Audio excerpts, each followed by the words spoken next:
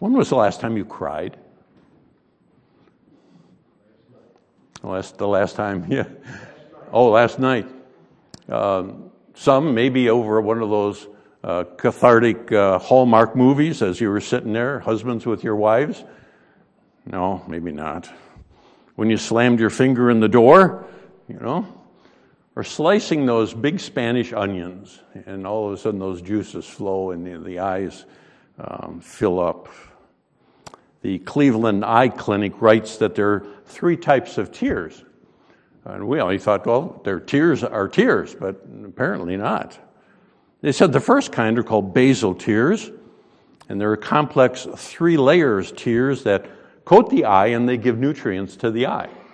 They're the types of tears that if debris comes in, these basal tears protect the eye from drying out and protects the cornea. It provides some real nutrients for that. And you shed basal tears, they say, but you don't even notice it. The second kind are called reflex tears. These are mostly water, and they're produced in a response to external stimulus. You're going along, and the bug flies in your eye, and you rub, and it causes the tears to flush out that bug or whatever it was that went in. And the third kind that probably we think of more so is called emotional tears, one that we're familiar with that flow with the overcoming emotion that we often find in parts of life. It can be in matters of stress or pain or even great joy, and the scientists have said they have found traces of endorphins in these. So it's just of the feelings that come out of us. As you know, today is Palm Sunday, often spoken of as Jesus' triumphal entry into Jerusalem. It's hard to gauge, but I would kind of think as you read through the Gospels that this was probably the pinnacle of public joy surrounding Christ himself. There were different ministries that he had, and people were happy and expressed such, but I kind of think that this one was the most joyous in his public earthly ministry. It was following bringing his good friend Lazarus back to life. And then they had the opportunities as the days moved on to leave that little town of Bethany, head north to Jerusalem, a journey of about a 2-mile walk, which is no small distance, but nonetheless something that they were used to. Many of the folks following from Bethany with Jesus because of no doubt the things they saw with Lazarus and excited about it. This is a feast day coming up. And then others leaving Jerusalem and coming out to meet them on the pathway. Although it's never mentioned, I'm pretty sure there were tears shed in the crowd. Some from the dirt and the dust that kicked up that was in there, but others, the emotional uplift that occurred. When they heard that Jesus was coming to Jerusalem, they took branches of palm trees and went forth to meet him and cried, "Hosanna! Blessed is the King of Israel that cometh in the name of the Lord." Palm branches were often used to follow it as a matter of victory. A general or whatever would come from the battlefield of victory, and the palm branches would be waving away. A very great multitude spread their garments in the way, and others cut down branches from trees and strewed them in the way. And the multitude that went before and followed cried, saying, "Hosanna to the Son of David! Blessed is he that cometh in the name of the Lord! Hosanna in the highest!" And it had to be a heart-filled, expressions of anticipation. Probably unknowingly, though, they were taking from Psalm 118, although they would have read that at times, especially coming up to this time of the year. Psalm 118 says, "Save now, I beseech thee. O Lord, I beseech thee. Send now prosperity. Blessed is he that cometh in the name of the Lord. We have blessed you out of the house of the Lord." So, unknowingly, they're fulfilling this psalm Save us! That's Hosanna. Now, the word has been used at different times in Old and into the New Testament, but it's transitioned to this thought, They're looking at him and saying, save us! Oh Lord God. What a heart-filled cry. Yet in the context of all that was going on, Jesus knew the week ahead of him would be the greatest challenge of his life, his earthly existence. There would be times of teaching his disciples with those final lessons, final things to remember before he's taken away. He would have the Passover meal with them, time to go into the garden and pray. There was the betrayal, the arrest, then the mock trial, the beatings, and finally the crucifixion. All of that in his mind and heart, knowing it.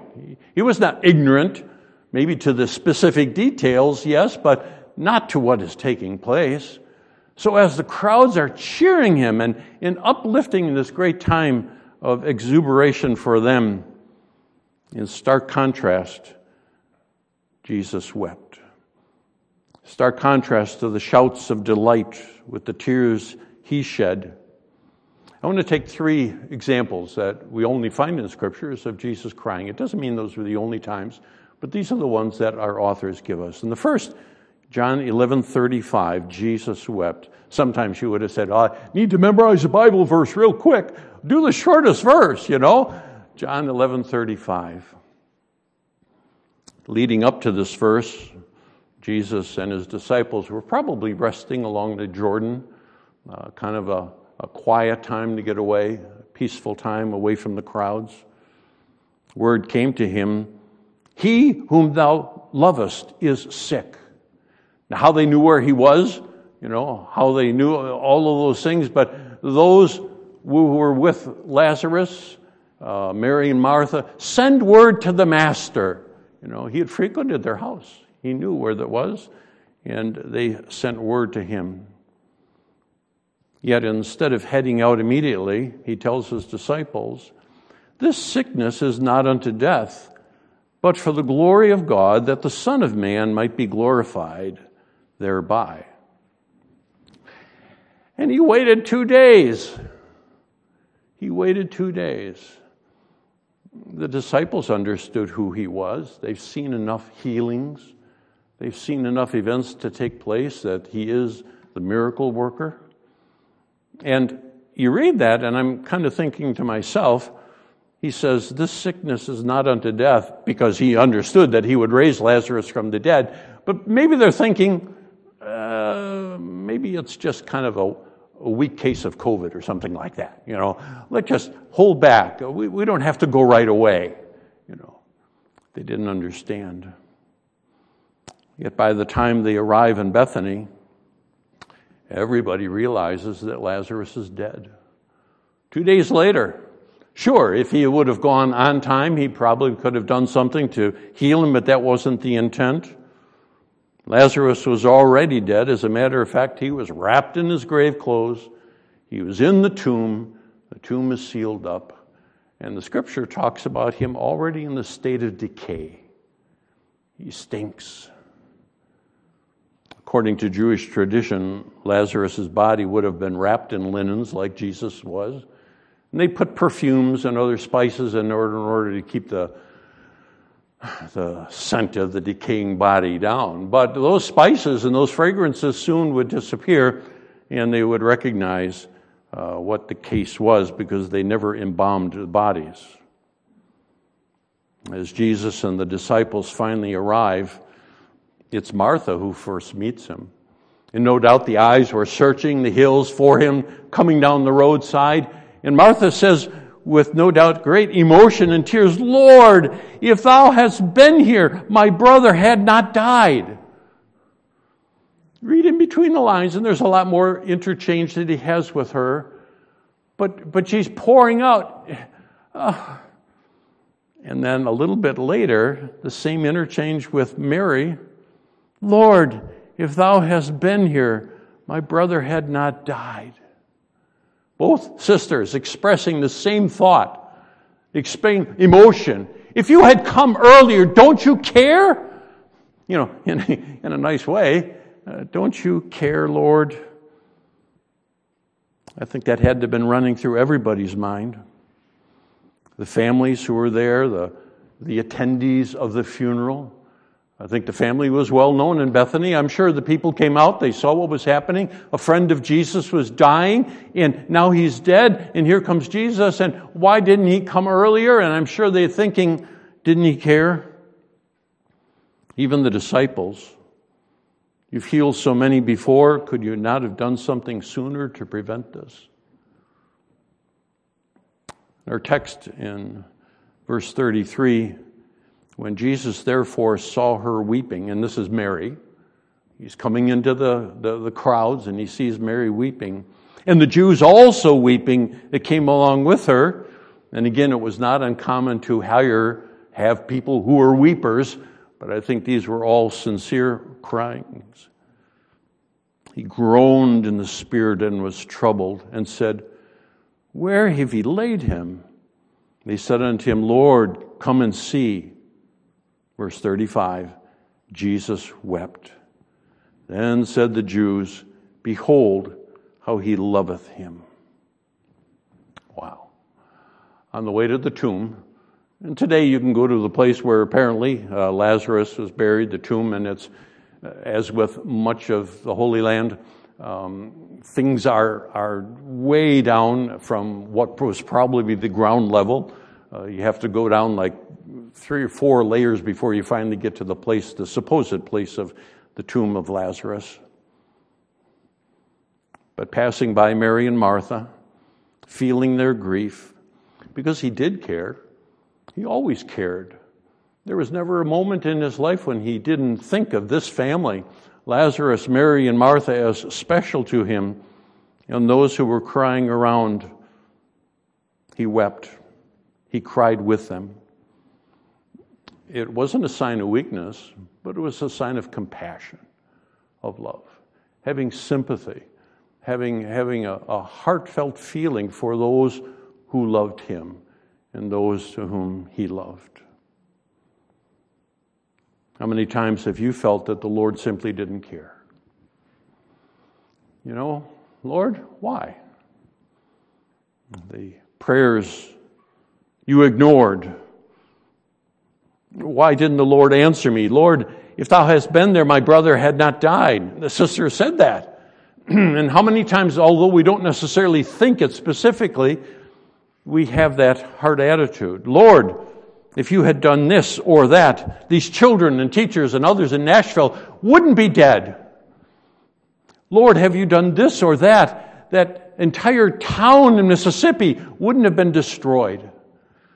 Lord, if you had done this or that, answered my prayers, and this wouldn't have happened, or that, or what, fill in the blank. Lord, I wouldn't have to be going through these struggles in life. But in reality, Jesus does care. He always did. Ministering to the 5,000 next to the Sea of Galilee, he knew that they were spiritually hungry, but he saw that they were physically hungry, and he cared. And he took the loaves and the fish, and he multiplied them and supplied them all because he cared for them. He was the type of one who indeed saw the man born blind and provided sight for him, and those who were lepers, he brought them whole again because he cared for all of them. He brought life to the son of the widow of Nain. Remember her? He says she's coming out of Nain, and she was a widow with her only son who was dead. And Jesus brought him back to life, and he says, go to your mother. Because he cared. He cared. Yet even our Lord Jesus Christ, though, he's not here anymore, is he? We'd prefer to see those miracles and have him come and do this and that, and I'll understand why, but he's not here anymore.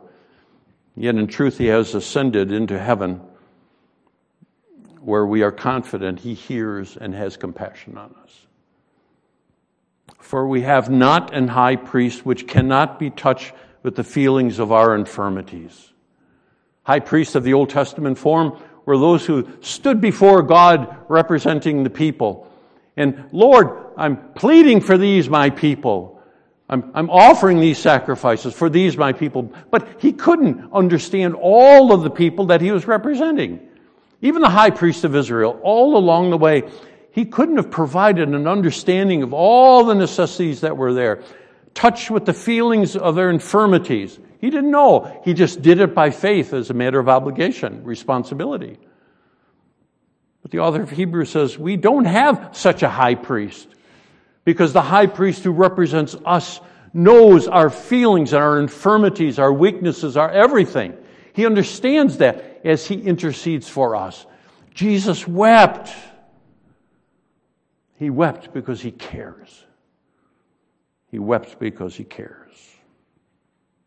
The second one is out of the Gospel of Luke, chapter 19 and verse 41. And when he was come near, he beheld the city and wept over it. The timeline here is we have them leaving Bethany with the great crowds out of Bethany and on into Jerusalem. And sometime after he's entered into the city of Jerusalem, he comes to the place on the Mount of Olives, which is difficult today. I mean, we know where the Mount of Olives is, but to be able to see the city as it was then, because the Mount of Olives hasn't changed, but the city itself has been raised up because of after every war they build upon the ruins of the other one. So he would have had a complete view of the city from the Mount of Olives. This panoramic view, he pauses and he bursts into tears. The picture is different from when he cried with Mary and Martha and the others. He was shedding tears of compassion and emotion for them, but this is a weeping. He sees the city and he cries over it. What did he see? What did Jesus cry for as he saw this city of Jerusalem? I've talked with some of you and you've reminisced about places in Baltimore that you grew up, or maybe that you worked at, some factory, some distant place, and you reminisce and say, boy, that place is gone now, or it's left in ruins. It's a disaster. And we kind of make those comparisons and almost to the point of tears. It's painful to think about. It's painful to see. It's heartbreaking. A few years ago, we drove back to the town where we once lived and by the church that I once ministered in. We recognized that most of the houses all need a new coat of paint. The streets are full of potholes. The church, which was once adorned by beds of flowers, maintained by one that I know, was barren. It didn't mean that it was in disrepair, but there was no joy to it. You know, it was almost to the point of tears to see how this town had just kind of gone away. But is that what Jesus was crying over? The condition of Jerusalem's streets? The graffiti? Oh, there must have been tons of it, you know. Trash everywhere, lights out, abandoned chariots and carts on the side, you know. Had their wheels robbed. Maybe he was looking down and he was weeping over the condition of the city because the Romans were there. The Roman government and how they oppressed the people and how they were robbing them of their privileges and rights. What did he see that caused him to cry so fervently? He tells us in Matthew, O Jerusalem, Jerusalem, thou that killest the prophets and stonest them which are sent unto thee. God, in his love and compassion for Israel, sent prophets to warn them. The path you're going on is a path of destruction. The path that you're going on is one that I've warned you again and again, and I'm sending a messenger to proclaim such a message. Listen to them. And what did they do? They stoned him. They killed him. Matthew continues, Oh, how often, are the words of Jesus, have I gathered thy children together, even as a hen gathered her chickens under her wings, and ye would not. It's a very graphic illustration, and one I don't know if you've any farm distance in your life ever seen a mother hen, and when there's something going on that she is, the little chicks will come and she'll hide them under the wings. And Jesus said this is something that everybody understood. The hawk is flying over and mama gives out a cry and the chicks would come underneath and she'll protect them from the birds that were there. Jesus said, how often would I have covered you, Israel, and sheltered his people from the birds of prey, more specifically the eagle of Rome. Jesus knew what was happening, but he said, and ye would not. They refused. You read through the Gospels and you see how he poured himself out, displaying the power of God, the deity of himself in his miracles, in the words that he spoke, and yet they hardened their hearts against him. And he's looking at this city, and it's not the buildings, it's not anything. He says, it's the heart of the people. And he wept for them. He knew what was coming. By 70 AD, the people were devoured and Jerusalem was laid in waste. Rome says, I've had enough.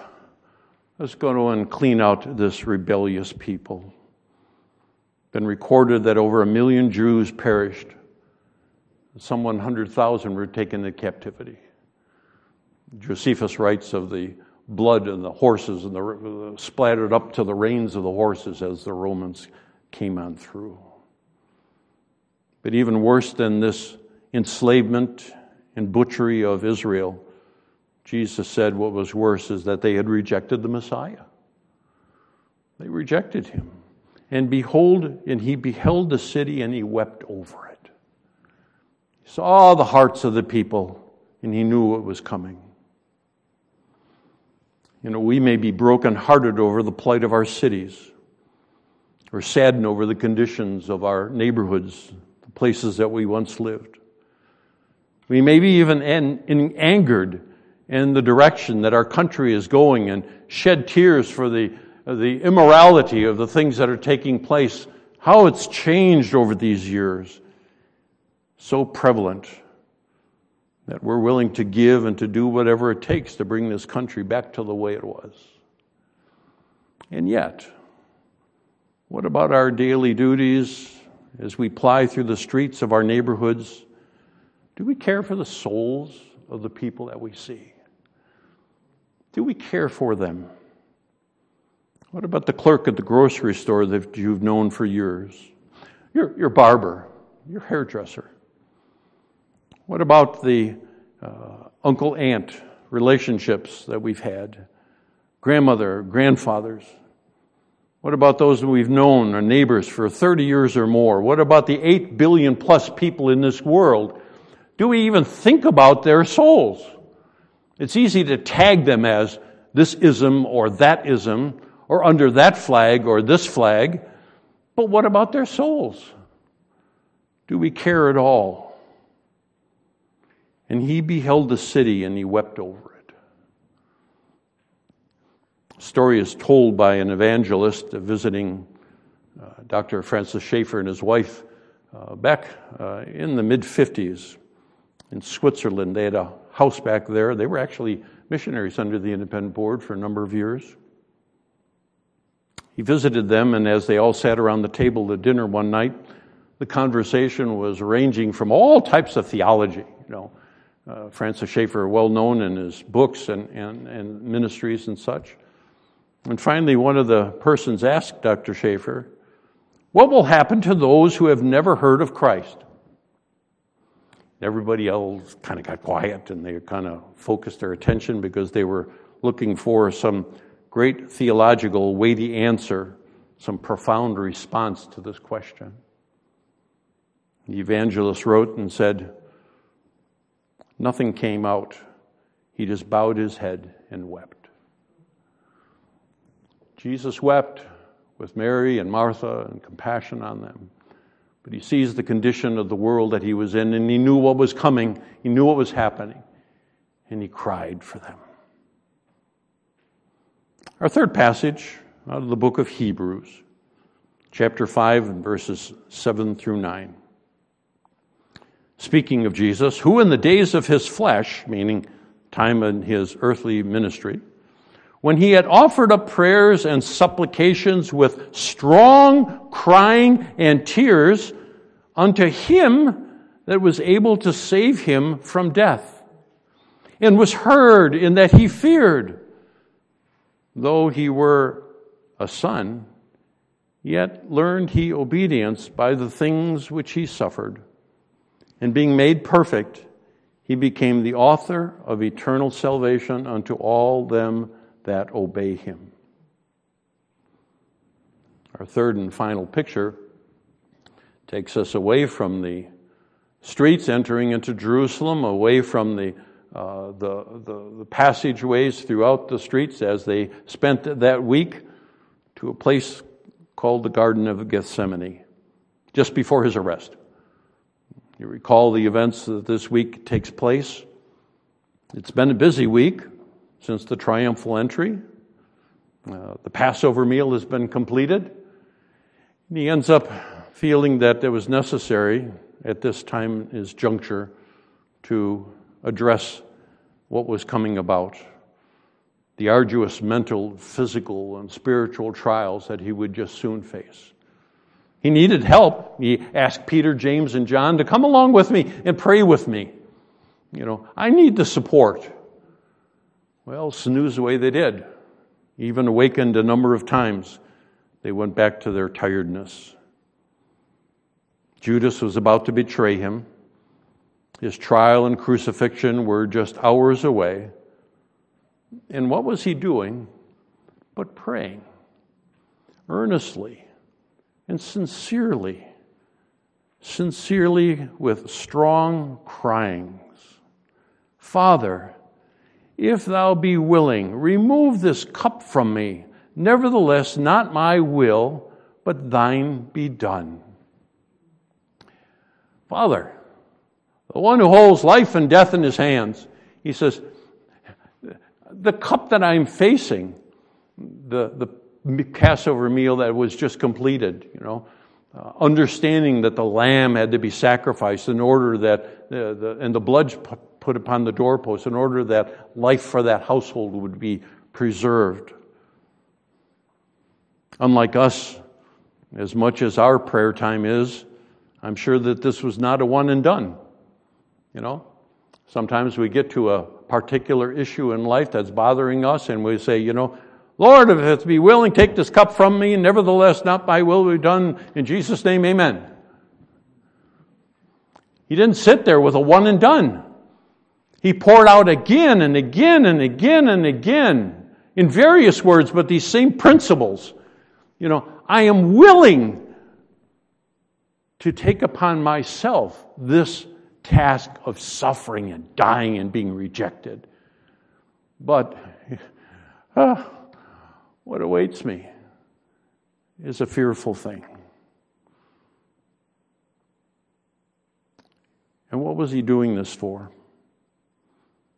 He even said earlier, or his trial, he says he could have called 12 legions of angels. Didn't have to have it happen. He said, do you realize at any moment I could call thousands upon thousands of angels down to rescue me and clean up this whole situation? Yet the perfection of what he was sent for to redeem us wouldn't have been fulfilled. Some say that he prayed for himself not to have to go through this horrible agony that was before him. Yet such was tempered with his willingness to surrender to the will of his Father. And he did it for you and for me. He prayed for us. In being in an agony, he prayed more earnestly, and as sweat was, as it were, great drops of blood falling down to the ground. Sincerely, earnestly knowing the conflict that existed in the man Jesus with the God Jesus, and this conflict was there, and he says, I'm willing to do it because of you and I, to pour such out. The intensity in prayer, I think, is impossible for us to imagine. only unless we get into some area that we need to cry out. Imagine the crying out that Jonah did from the belly of the great fish that was prepared, you know, on the ship, and the ship's getting tossed around, and they said, pray to your gods. And Jonah says, no, it's me, throw me over. And they threw him over, and a great fish swallowed him up. But what do you think it was like inside that fish? I often heard somebody mention, he says, his great message in Nineveh was because you know what fish smell like. And no doubt, Jonah smelled quite like the fish. And as he went through the city, his testimony was there in the stink. But can you imagine what it was like? God, would you save me out of this fish? I think he poured out his soul in his prayers to the God who could rescue him. He cried with every possibility of crying out there was in order for that to happen. Think of Hezekiah crying to God as they were about to be invaded by the Assyrians. Assyrians were notorious for being cruel. And he recognizes that the armies were coming, and there was no hope whatsoever on the city itself to be rescued, save God. And so Hezekiah, no doubt, didn't pass on and say, God, would you rescue us? Okay, let's go. I think he spent his time with tears flowing out of, God, will you do this? God, would you provide rescue? And he did.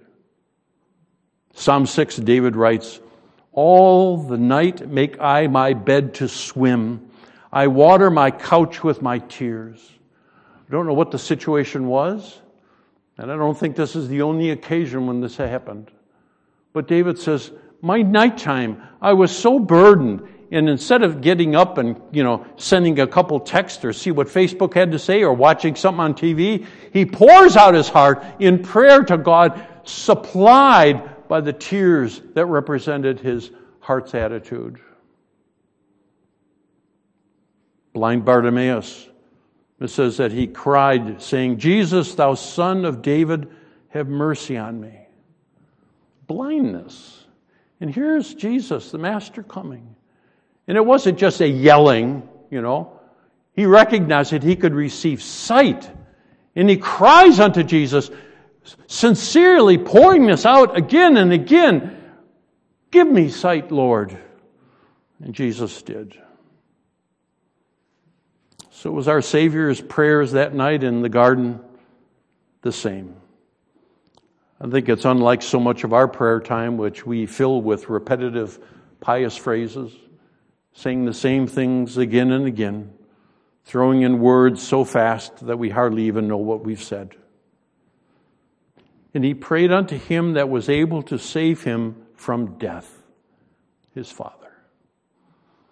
We often talk about situations, people who are on the prayer list and so forth, and yet our attitude towards them and towards situations lacks the heart sincerity simply because we feel an obligation to pray for them.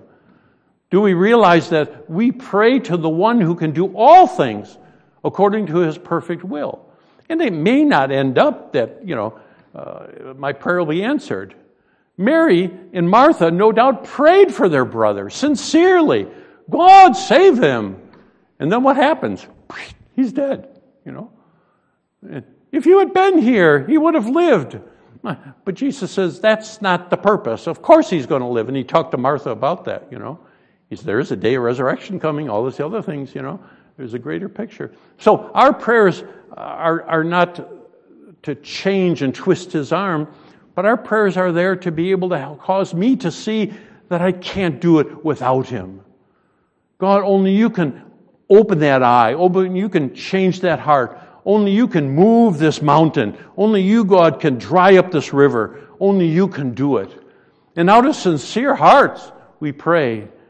And if it's wrapped with tears, it comes from our hearts.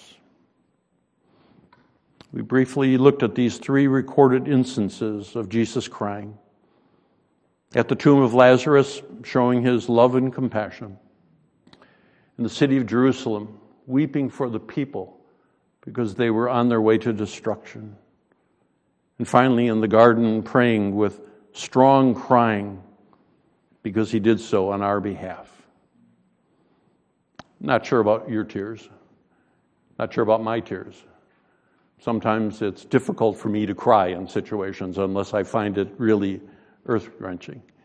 Yet I find that there are times when it's necessary to pour out my heart to the Lord. Book of Revelation 21:4 says, "And God shall wipe away all tears from their eyes. And then shall be no more death, nor sorrow, nor crying, neither shall be any more pain, for the former things are passed away." Those tear ducts, no need, because there's a grand filtration system in glory. A change, because Jesus has redeemed us. I trust that you know the Lord Jesus Christ as your Savior today. And if you don't, call upon Him. Ask Him to redeem you. May the tears that Jesus poured out on our behalf find soil that we can moisten, and the roots of the seed of the gospel bring forth fruit of repentance and fruit of eternal life. Shall we pray? Thank you, Father, for the tears of our Jesus. Oh, how He loves us so. Just not back then, but He still loves us. And He's standing on your right hand right now, pleading on behalf of His children, interceding for them, saying, "These are mine, Father. Assist them, guide them, keep them from harm and the allurements of the wicked one." He does so because He loves us. He has compassion on us. He hears every word that we pour before Him. Father, where we have stuffed our ears with other things and used our voices for things that are not very becoming as a child of the eternal God, we ask you to forgive us and assist us from our hearts out to live lives that are pleasing in your sight.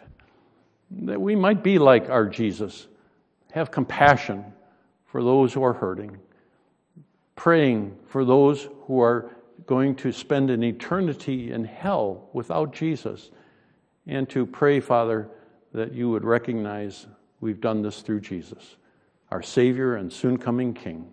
In His name we pray. Amen.